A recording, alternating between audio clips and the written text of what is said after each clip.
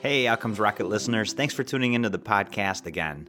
Tired of your business's healthcare costs unpredictably increasing every year? Healthcare costs are typically a business's second or third line item expense, and if you're like most employers, it's an expense that's growing faster than your revenue. Luckily for employers, Novetta Health has the solution. Novetta Health is a full-service healthcare consulting firm with proven strategies to lower your healthcare costs by up to 30% or more. They operate on a fee-for-service model and never mark up any of their medical or pharmaceutical claims. None of your employees have to leave their doctor or pharmacist either. Their health captive and pharmacy benefit manager are the most cost-effective and transparent solutions in the whole country. What they do is not magic, it's just honest. So if you're tired of overspending on health insurance and want to learn more, visit outcomesrocket.health/save for a free spend analysis to see how you too could save by switching to Novetta Health. That's outcomesrocket.health/save for your free spend analysis. outcomesrocket.health/save.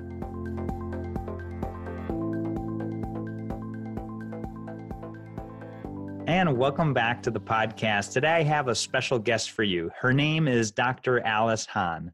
She's an instructor of obstetrics, gynecology, and reproductive biology part-time at Harvard Medical School. Dr. Alice Hahn is a Canadian physician with a global health research interest in humanitarian settings and gender-based violence. She's published and presented internationally on gender-based violence in Latin America and the Caribbean. She's very interested and currently working on contraceptive practices of Syrian child brides in Lebanon. Most recently, she's been very focused on the role of OBGYN on addressing violence against women worldwide. A very great endeavor as we hone in the discussion today on public health. And so it's a true privilege to have Dr. Hahn on the podcast. Welcome. Thank you. Thank you very much for this opportunity to speak. Absolutely. So did I miss anything in the intro that maybe you want to chat with the listeners about? Well, maybe just to give a bit more about my background. You mentioned my interest in violence against women. I would say it's a public health problem I've committed to address after my experiences training or working in a variety of settings from Kenya, from Israel, Palestine, Rwanda, Brazil, as well as the USA and my home country of Canada. So just to give a bit of context and where I'm coming from and perhaps to shed some light on why I'm doing what I'm doing. No, I love that. That's a really great call out, Allison. You know, one of the things that I always enjoy hearing and the listeners do too is what got you into the health sector to begin with? Well, back when I was completing my undergraduate studies at McGill University in Montreal, Canada, I participated in a 6-week international development seminar in Vietnam. So it was an educational program to foster cross-cultural understanding and to learn about challenges that are faced by developing nations.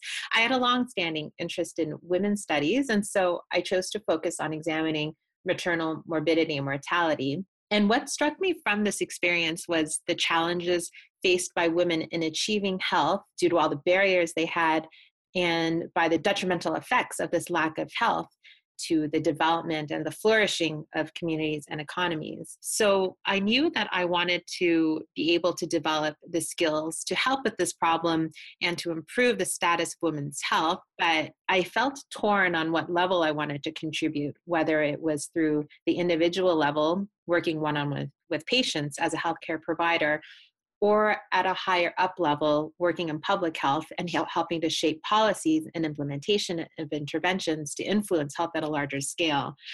After I completed my undergraduate training, I did an internship with the World Health Organization Collaborating Center, which looked at health equity in Brazil. And I was looking at ways to close the health gap between the rich and the poor. During this time, I had the opportunity to work with mentors who were physicians, but also public health scientists working in the field of epidemiology. So I saw that the dilemma I felt in feeling torn between clinical patient care and public health science didn't have to exist. I could exist in both worlds. And so I went on to pursue a Master of Science in Epidemiology, followed by my medical training and eventually my specialty training as an OBGYN. So in summary, I went into the medical sector because I want to improve the health status of women as an academic physician. Love that. And you did it in such a thoughtful way. You dove into, the master's program to understand epidemiology, and then you got headfirst as a practitioner. So kudos to you for doing that, Dr. Hahn. And so today, the topic of public health, I think, is on a lot of people's minds. But I don't know, what would you say that hot topic that needs to be on every health leader's agenda today? And how are you thinking about it? In this era of Me Too, I Mm. see incredible strides being made on recognizing the magnitude of violence against women around the world. On a related front, we're seeing breakthroughs and milestones for gender equality around the world. For instance, in India on New Year's Day, approximately 5 million women joined in on one of the largest mobilizations of women ever for gender equality and formed a wall of women 385 miles long. Wow. So, one of the largest human chains in the world. In the US, a record number of women, 102, were recently sworn into Congress. And just last week, on January 13th, Gillette contributed with its release of an ad challenging toxic masculinity, encouraging men to hold each other accountable for harmful behaviors like sexual harassment. So in the midst of this climate and progress, medical and health leaders should similarly have the topic of violence against women on their agendas. Your listeners may not immediately make a link between the role of health systems and violence against women, as in my experience, I find it's often considered a legal or a social problem, and health providers may feel this is a problem, therefore, for the lawyers or the social workers to deal with. I myself have had experiences being told by authority figures and colleagues that this is a problem that it just doesn't make sense for me as an OBGYN to be addressing. However, if I can speak to other OBGYNs, and actually to all doctors and all nurses, I can say that violence against women is absolutely our problem. Around the world, it's affecting 1 in every 3 of our female patients. It's a public health problem on a massive scale, and it causes serious health problems. It causes physical trauma, brain injury, depression, and it kills women. As an obstetrician, it also harms women and pregnancy associated with low birth weight, bleeding in pregnancy, and fetal death. Medical and health systems have a critical role to play in addressing this problem and in helping to support women experiencing violence and in reducing the harmful impact of the violence. Women often turn to health providers as a trusted contact when experiencing violence, and far too often, health providers are not responding adequately. So sometimes I like to draw this analogy. Would it be acceptable if a gynecologist saw a patient with cervical cancer and didn't detect it, or sent the patient home without treatment because she didn't know how to respond to the cancer? Well, absolutely not. Yet this is happening in healthcare settings around the world every day, and it needs to change. Health systems need to do more in training providers on how to respond appropriately and how to offer appropriate medical care and support. Rather than highlighting my own work, I can highlight here work being done at the highest international level by the World Health Organization. So they've recently launched a global plan of action on health system response to violence against women. So they are addressing this precise problem, and I look forward to seeing continued progress in the years to come. Well, Alice, I think this is a really great point that you're making, because if these women are showing up to the doctor's office and you see it, there's got to be a way for you to report it. And I think a lot of times, it doesn't happen. It doesn't get reported because people don't know how to, or they don't know that, or even understand that maybe that's part of their regimen of responsibility. Like, what advice or what tips or what resource would you share with folks wanting to make a difference here that don't know how? Well, I would say, if I could speak to, say, medical professionals and medical administrators, Mm-hmm. I would say that the way we see this problem and think about this problem needs to change. There needs to be the investment of more resources into this public health problem. For instance, it needs to be accorded the same devotion of resources as any public health crisis or epidemic would receive. And to give a concrete example, I saw this past summer what such an investment could produce and how it could be helpful for medical providers. So this past summer, I was invited by the World Health Organization to Geneva in Switzerland to participate and help facilitate some sessions in a training of the training workshop on health response to violence against women. So along with over 60 health professionals from around the world, including countries as varied as Kenya, Canada, the US, Jordan, Jamaica, India, and many more countries. We were immersed in the World Health Organization recommendations on how to provide clinical care and first-line support for women experiencing violence, how to offer appropriate referrals and support services, how to complete appropriate medical documentation, and how to engage in communities as advocates, along with many more topics. So each participant thereby returned to his or her community and can start to affect change. So I would say to individual health practitioners, know that there are such resources that exist that they can refer to, such as those produced by the World Health Organization. And for those higher up in administrative and leadership positions, this is an example of the type of investment into training skilled health providers that needs to be replicated in more and more settings around the world. I love it. What a great example there, Allison. So would you give us an example of how maybe a project you've been on or a group that you've been a part of has shown results by doing things differently?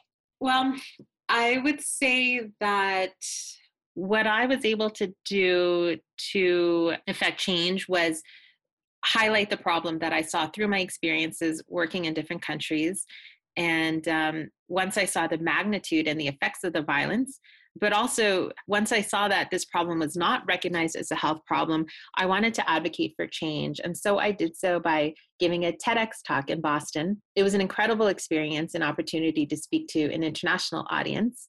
In my talk, I wanted to make people see the old problem of violence against women in a new way. So I used a tool of persuasion called framing, which is to present information in a context that helps audiences to understand and process it. Mm-hmm. For example, doctors understand disease as problems with the cause that they can make better. So I framed violence against women as a disease to make them see it as a problem they need to provide support for. And it succeeded. Many doctors told me they had previously thought violence against women was too complicated and they couldn't do anything about it, but that this changed after they heard the talk. A high-ranking politician told me that this was the first time he thought of violence against women as a health problem. So this was incredibly satisfying to be able to change perspectives on this problem. That's awesome, Dr. Hahn. And, you know, folks, invitation to you to listen and watch the TEDx talk. We'll include a link to that in the show notes. Just as a reminder, if you go to outcomesrocket.health, there's a search bar there.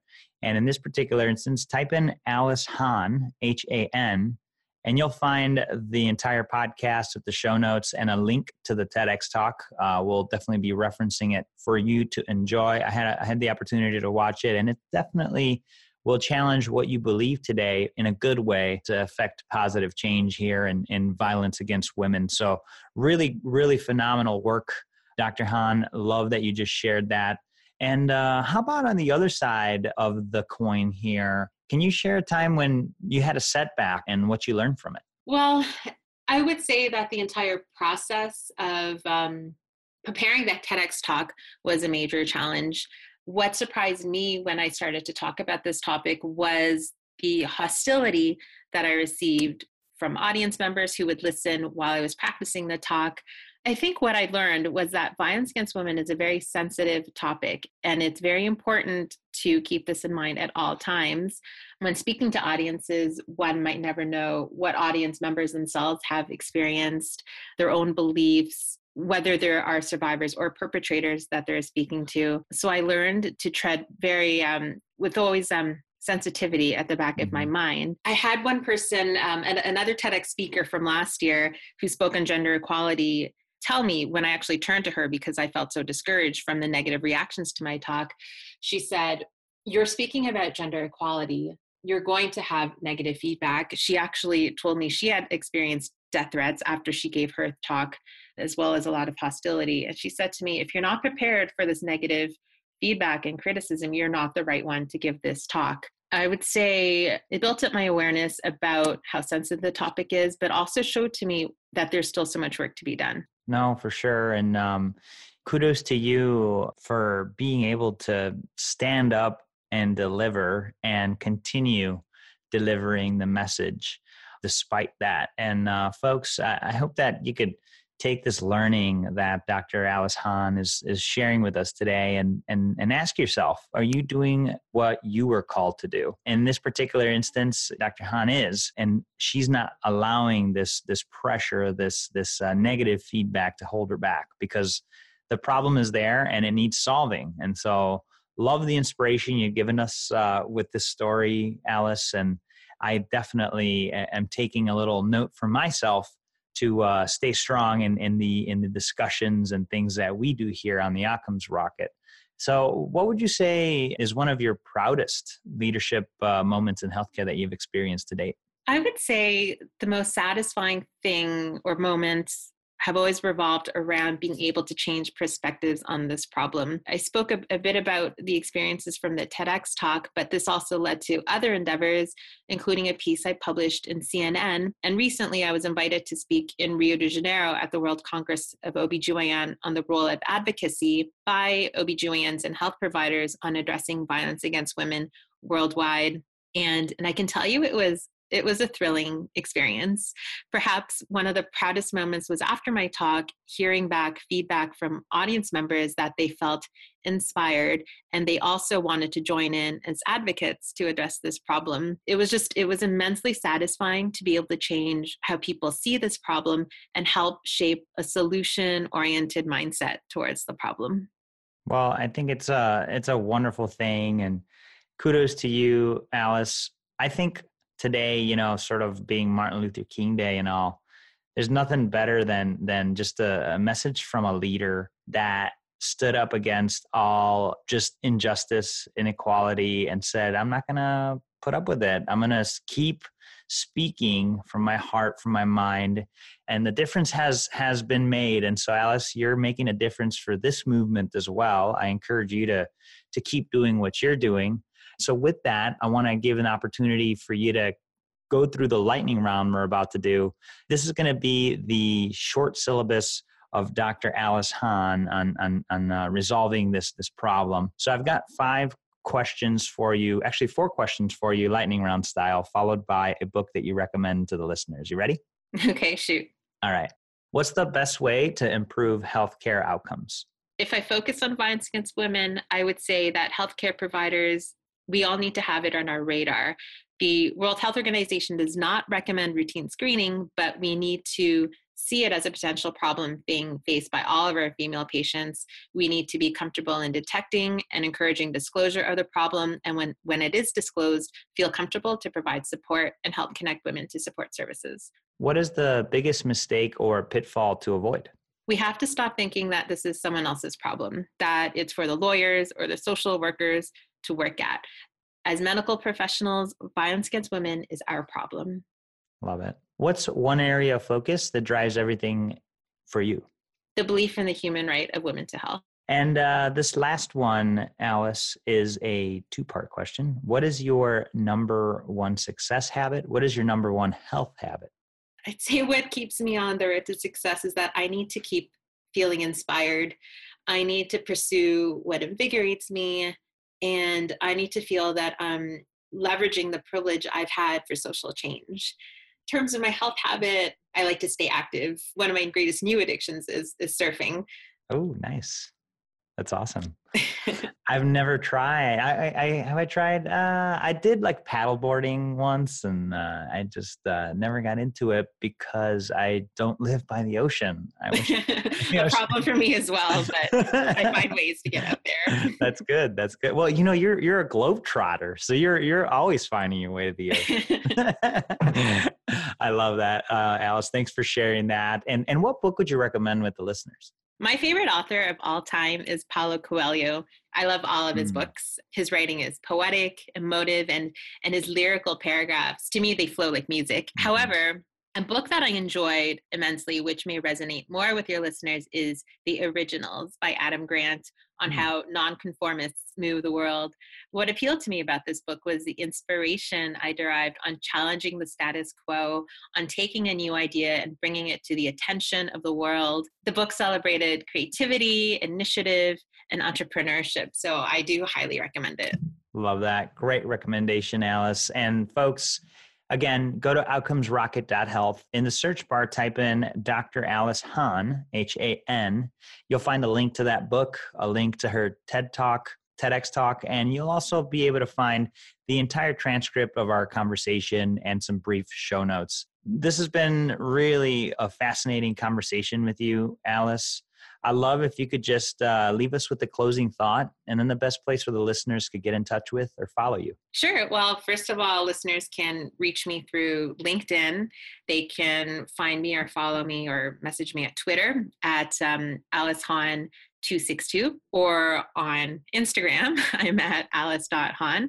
In terms of my closing thought, I would say to any health professionals that are listening, I say, let's be agents of change.